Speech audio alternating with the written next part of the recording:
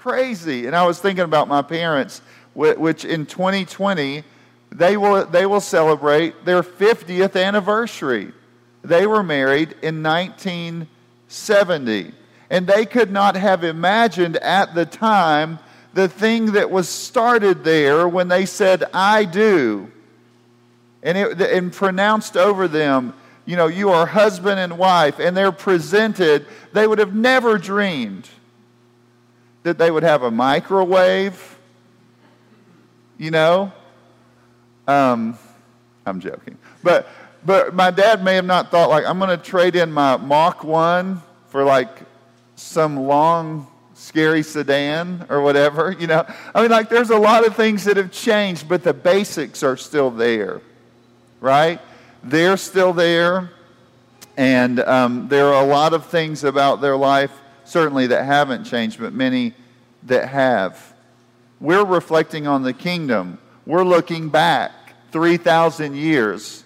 We realize, there are things that we're going to look into, that they're going to be talking about when we're looking at the kingdom and David and all this stuff, all that stuff, we could feel really disconnected from, because we are living in, 3,000 years later.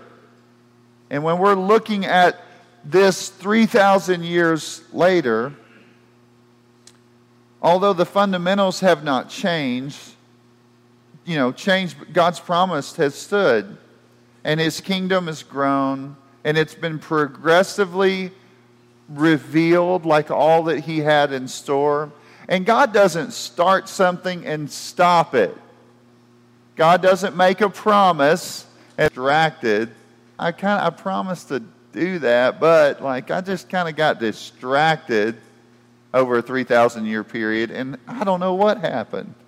That's not how it was. God's promise stands. And so today we're looking at it. We're looking at the early stages of this kingdom coming in before us. We know that the kingdom, when Jesus came on the scenes, we know that He said the kingdom of God has come, is at hand. It came in a very powerful way in the descendant of David, the Lord Jesus Christ, through His life, death, burial, and resurrection. He ascended into heaven.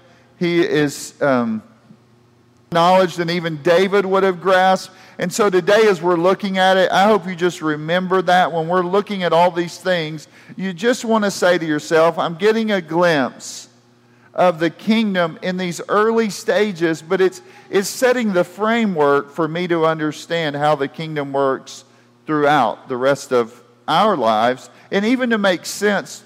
By showing you something in the physical, it helps you make sense of things like spiritually that we understand, but maybe we just need to be able to see more clearly. So let's just go back, think about this real quick.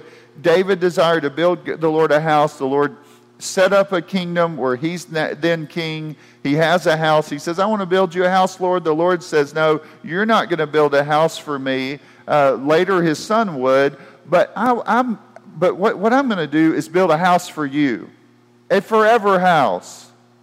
And this kingdom will last forever. His kingdom will know no end. And so David, in response, when we studied last week, was in awe of God's promises to him. He responded in praise. Praise too wonderful for him to even say it fully. And then it's followed by a prayer saying, Lord, make it happen. Please, Lord, do this. This week, we're going to kind of see the kingdom victorious. We're going to see it come in. We're going to see what it ought to be like. We're going to see some of the patterns there. And you're going to see 3 patterns of the kingdom. And hopefully this will be helpful for you. So as kingdom citizens, we can expect 3 patterns in the kingdom. 1, conflict followed by victory. That's a pattern that you will see. 2, prosperity followed by worship. 3, the idea followed by order. And I really, it's not exactly this way, but I mentioned to you often, there's a guy, so that hopefully will help you. And so we're going to start there with the conflict followed by victory. And I want you to see something in verses 1 through 6. You ready? For me, and if you're sitting there, I don't know what you would do if you have just your phone, but if you had a Bible, you would mark this text, or the way I would, is verse 1, I would mark the word defeated, In verse 2, I would mark the word defeated. In verse 3, I would mark the verse defeated. In verse 5, I would mark the word, or two words, struck down. And then I would go down to verse 13 and mark the word, or two words, striking down. And what I would want to identify is this: the Lord was giving David victory. I mean, I just want to understand, David is encountering difficult things, and the Lord is helping him. Or you could say, maybe these verses those verses I mentioned talk about the conflict, but followed by victory. And then you'll notice one other thing I just want you to see. In the end of verse 6 and the end of verse 14, the Lord gave victory to David wherever he went. Verse 14, the Lord gave victory to David wherever he went. So David's going to face conflict, but come out victorious. And that's something that is very clear. God's kingdom, encountering conflict, wins. Is that one of the things, like Scripture says, the Lord hardened his heart, so that it's almost like the Lord hardened his heart so he could take more punches. Does that make sense? Pharaoh, get back up. And he punches him again. Pharaoh, get back up. I'm not going to let him go. Pharaoh, get back up. He punches him again. Why? Why? Because he was showing that the most powerful nation of the world, no matter how iron a chin Pharaoh could display, under the hardening of his heart that God was doing, Pharaoh joyfully doing so also. He was hardening his heart. God was hardening his heart.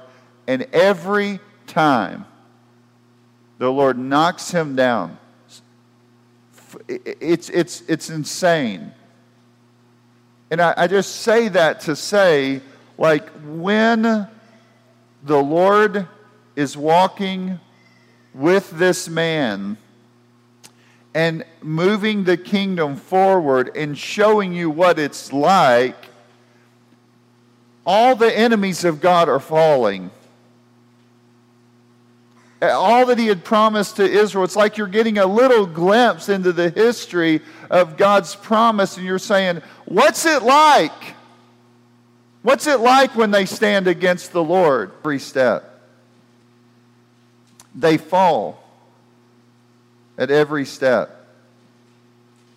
The king was to bring security and welfare to the nation, and the Lord is giving him victory at every step. It's a visible example of what the kingdom is like, that the nations of the earth, that the kings of the earth, that the powers of the earth cannot stand. That's kind of a display of that. It's an early display. You say it's a small little place, it's a small skirmish, and there's victory.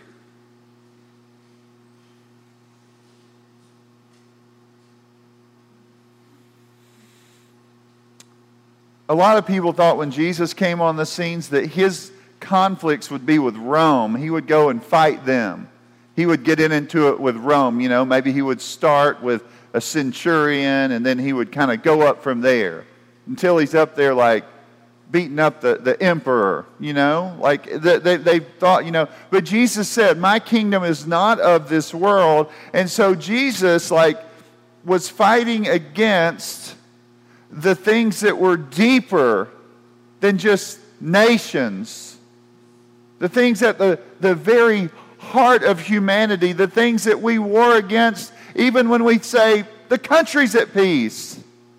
Those immaterial things, those deep and dark things, those things that get you, that you say, it doesn't matter how much money I have, I can't fix this. Those kinds of things. The powers of this present darkness type things. Jesus walks through this life and disease shows up and he overthrows it. And disorder shows up and he overcomes it. And death shows up and he defeats it.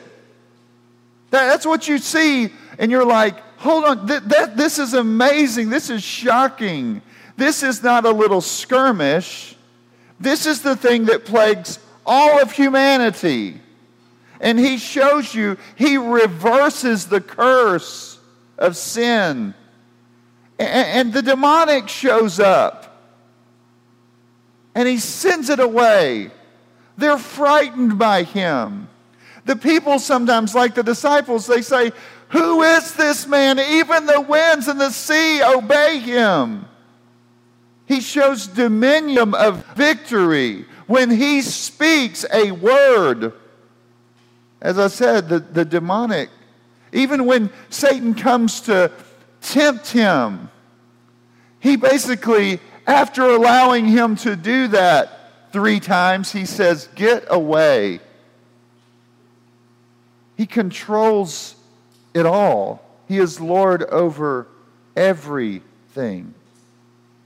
So this little glimpse into the life of David is a visible example of the victory of God in his kingdom when conflict shows up. So, I might say, you say, okay, that's all good, but what about in our lives? Like, how does that work out? I think one of the things you have to say to yourself over and over and over again is the things that you're probably not that scared of is like Arkansas trying to take over Texas, which would be funny. Let's say that. No, I'm just kidding. That was just sad. Sorry about that. Or Missouri, let's say that. Well, sorry, Carl. But I'm just saying like that would be funny, but it's not like, that's not what you're concerned about all the time. The things that really get you, the things where you're like, man, you almost, and this is how it is as an American, man, we want to like think everything is science, like there are no spiritual battles, kind of, and so we're going to fight our battles with everything that we can come up with on this earth, and then we say, everybody's still depressed. Why? It's like, well, maybe, just maybe, age, we would say there's the devil are all in concert seeking to destroy us. We say that, but a lot of times we just act like that doesn't really exist. But what I would just say to you, when I'm facing those things that we would say are the deeper matters, the things that are really insanely difficult, the things that could keep you up at night, the frightening things, the sorrow, whatever those things may be, I have to go back and get a glimpse into this early kingdom and say, what was it like when God was with David and he faced his enemies? What was it like when Jesus is walking on this earth and he is facing all the disease, disorder, and death? What was that like? And get a glimpse of what the kingdom's like and what the king's like. What the king's like. How does he face those things? What kind of authority does he have? And is he on my side? And if he is, where does that leave me? When I know that when the curtain kind of is pulled back and I can see that even though I can fix a lot of problems with all that I have, when the curtain is pulled back and I see how scary things really are in the heavenly realm, what's really going on those things I can't fix with a pocketbook, and I'll pull that curtain back, I'm driven to this: the King reigns.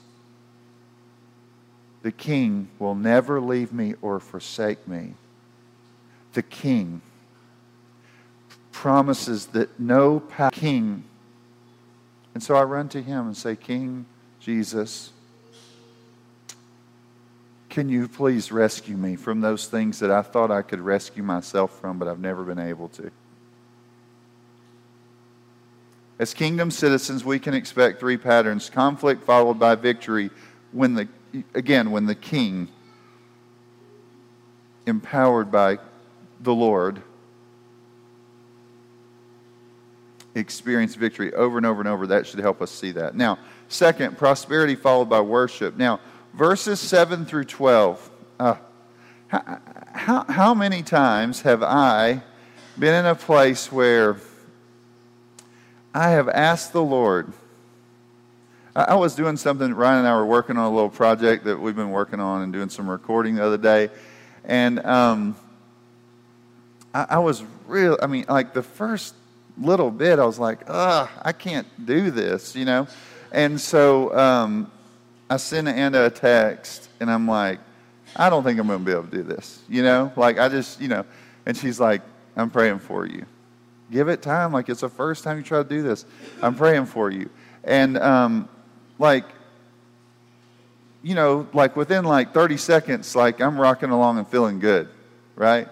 So I'm thinking like, I'm really good at this. No, I'm just, I mean, no, but I mean, like, there is that deal. It's not like me reflecting back and saying, the Lord was gracious. He answered her prayer. She sought the Lord. He answered it. You know, that wasn't my first thing. First thing is like, yeah, I can get the hang of this. And I think sometimes we get that way, but you'll see here that what happens is, and you'll see it, look at it, verses 7 through 12. You're going to see this kind of as you're moving through.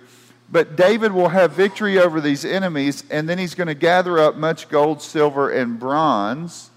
And then you'll see that as a result of that, like his victory over these enemies, which is basically all over the promised land that God promised victory, north, south, east, west. There's all kinds of things going on here. And then there's one guy, Toy, he's like, oh my goodness, David's being victorious everywhere he goes. Let's go be friends with him and check on him. Are you healthy? Do you need anything? And here's some more gold and silver and bronze. Right? And there's this prosperity coming into the kingdom. And that's very clear. Now, one aspect of that we would say is this. And this is something we don't think about, I don't think, all the time. But you know, this is a little glimpse into how this works with the kingdom. You know, Haggai 2:6-9 says this, "For thus says the Lord of hosts, yet once more in a little while I will shake the heavens and the earth and the sea and the dry land, and I will shake all nations so that the treasures of all nations shall come in, and I will fill this house with glory, says the Lord of hosts. The silver is mine, and the gold is mine, declares the Lord of hosts. The latter glory of this house shall be greater than the former, says the Lord of hosts. And in this place I will give peace, declares the Lord of hosts." Revelation 21:24. "By its light will the nations walk," speaking of the new heavens and the new earth, "and the kings of the earth will bring their glory into it." Revelation 21:26. "They will bring into it the glory and the honor of the nations." So, what we're saying is, or what you're seeing is a glimpse into the fact that the nations will show up and their treasures will gather before the Lord. He owns it all. This is His world. He made it. He created it. And when heaven and earth are united again, all those things will be clearly displayed as God's. They're all His anyway. And so there is an element here. We're looking at this and we're saying, listen, this prosperity is a reality of the kingdom, not in the sense of like, hey guys, you're all going to make a lot of money this year. You know, I mean, it's not like some crazy thing. We're not saying that. What we're saying is is what Paul said to the Corinthians, you're already kings. You, His glory, and all those things that we... Now, what is the proper response, though, for someone who experienced... sometimes when we say, let's praise God for His blessings. Sometimes, we could have this long list of things where well, the Lord gave me this, and the Lord's provided this, and it's all physical. And that, again, I think we should thank the Lord for physical.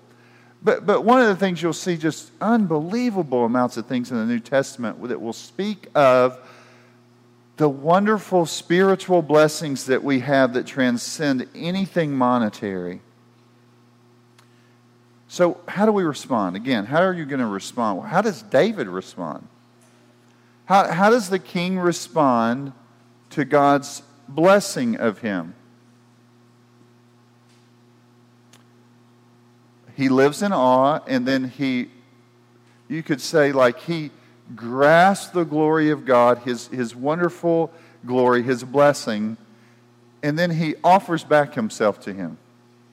That's what he does. He offers back his life. He worships. What is worshiping? It is seeing God for all that He is, and then ascribing glory to Him, honoring Him with what He's done. God gave us deliverance. God, blessed the nation with all of these things from all those nations.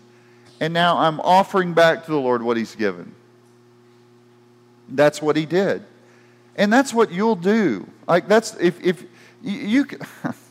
If you're really worshiping the Lord, that's what you're going to constantly be saying. The people that gripe the most in a church, y'all ready for this, are generally the people that are not, what I would say, worshiping properly. They're not living in awe before the Lord. About why they're not being worshipped. Right? They'll say, nobody said hi to me. You're like, church is about honoring God, not you. Do you want to be the person that we sing praises to? Is that what you're asking for? Is that what you want? Are you God? Well, I didn't really like... And you're like, what are you talking about? This is not your show. This is about bringing glory and honor to the Lord. It's about you forgetting about yourself.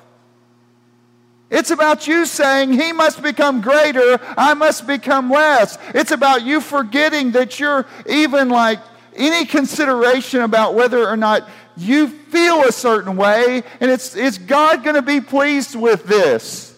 Is God pleased with this? Is God pleased with it? Do those songs really reflect who God is? Is God pleased with that? Is the Scripture on display every week in everything that we do? Is God pleased with that? Does that correctly represent Him?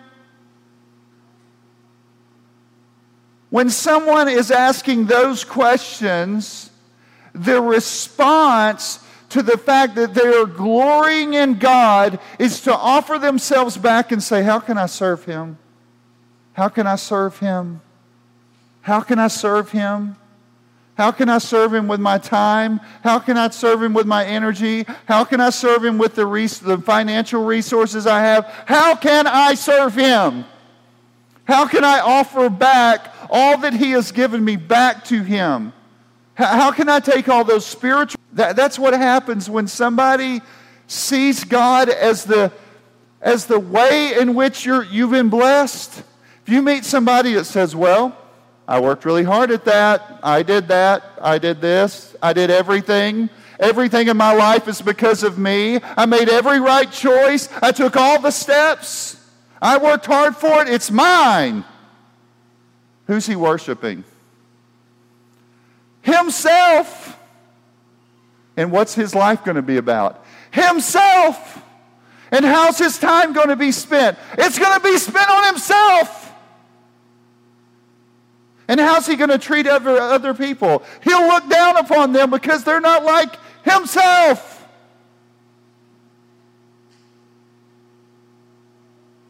But someone who sees every good and perfect gift comes down from above says, how can I offer back? How can I offer back? They come with their heads down, thinking like, how can I offer back? How can I give back? How can I serve? How can I restrain my wicked heart from serving myself so that I can give and honor and bless the one who has blessed me? That's what you see in David. And that's what the kingdom's like. That's when you know your heart's aligned with the kingdom.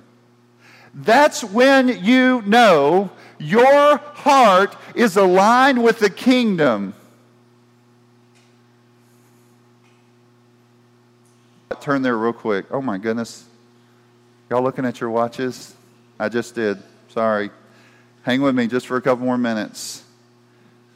Oh, the depths of the riches and the wisdom and knowledge of God, how unsearchable, 11:33, sorry if I didn't say that, are his judgments, and how inscrutable his ways. For who has known the mind of the Lord, or who has been his counselor, or who has given a gift to him that he might be repaid? For from him and through him and to him are all things. To him be the glory forever. Amen. This comes at the end. This is a doxology at the end of this glorious truth about the salvation that we have been given. And he's saying, all praise and honor and glory belong to him. Look at chapter 12, verse 1. I appeal to you, therefore, brothers, by the mercies of God, to present your bodies as a living sacrifice, holy and acceptable to God, which is your spiritual worship.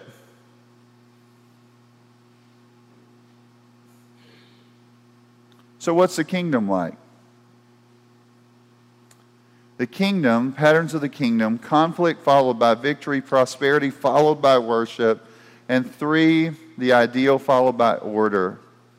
This is just a couple of things we'll just say about this. David administered justice and equity to all his people. He is exercising his office in a proper way. That's what you would say. David is exercising his office in the proper way, doing what was just and right for all of his people. And he also assembled a group of people to help him in that. Right? So you have this group of people leading and guiding the people in a way that would bring blessing to them. In Jesus, you see, he is the prophet, priest, and king. He embodies all. So what about us? I want to read this one illustration that Davis wrote about, and I thought it was really neat. He said, my wife is from Kansas, and she rather likes her native state. We have not lived in Kansas in over 20 years. Currently, we are settled in Mississippi. Just off our patio, however, is a small plot, perhaps 15 by 7 feet, loaded with samples of native Kansas plants, grasses, and flowers. Several years ago, Barbara sent off for the basics of a Kansas garden. We prepared the plot, souped up the soil a bit, and now Kansas visibly thrives outside our back window. Barbara has made a bit of Kansas appear in Mississippi. And that we would say, and that's what you ought to do. That's what you ought to do. You want to display a bit of the kingdom. You say, Jared, I fail a lot at that. I say, well, of course I do too. But you want to cultivate the soil for a bit of the kingdom to be on display. Will asked me yesterday about what's an ambassador. I thought he's a representative of another nation who represents sometimes the desire, sometimes the heart of that nation. He represents another nation. He's living in a foreign country representing another nation. And you are, right? You're a kingdom citizen called upon the Lord to be an ambassador representing the King. And so, you understand as a kingdom citizen, 3 patterns of the kingdom. Conflict will be fought. It's just on this. But know this, the Lord is good. He has been merciful to us to show us what the kingdom's like in a visible form, and we should take those things and rejoice in them. Let's pray. Father, we thank you for your word. We ask for wisdom and direction as we seek to live in light of those principles, those truths, those aspects of the kingdom that we get a glimpse in here, get fuller revelation in the Gospels, and see on display even further as we see the church responding to the inauguration of the kingdom. And we wait for the day when it will all come together. In Christ's name, amen. If you would stand with me.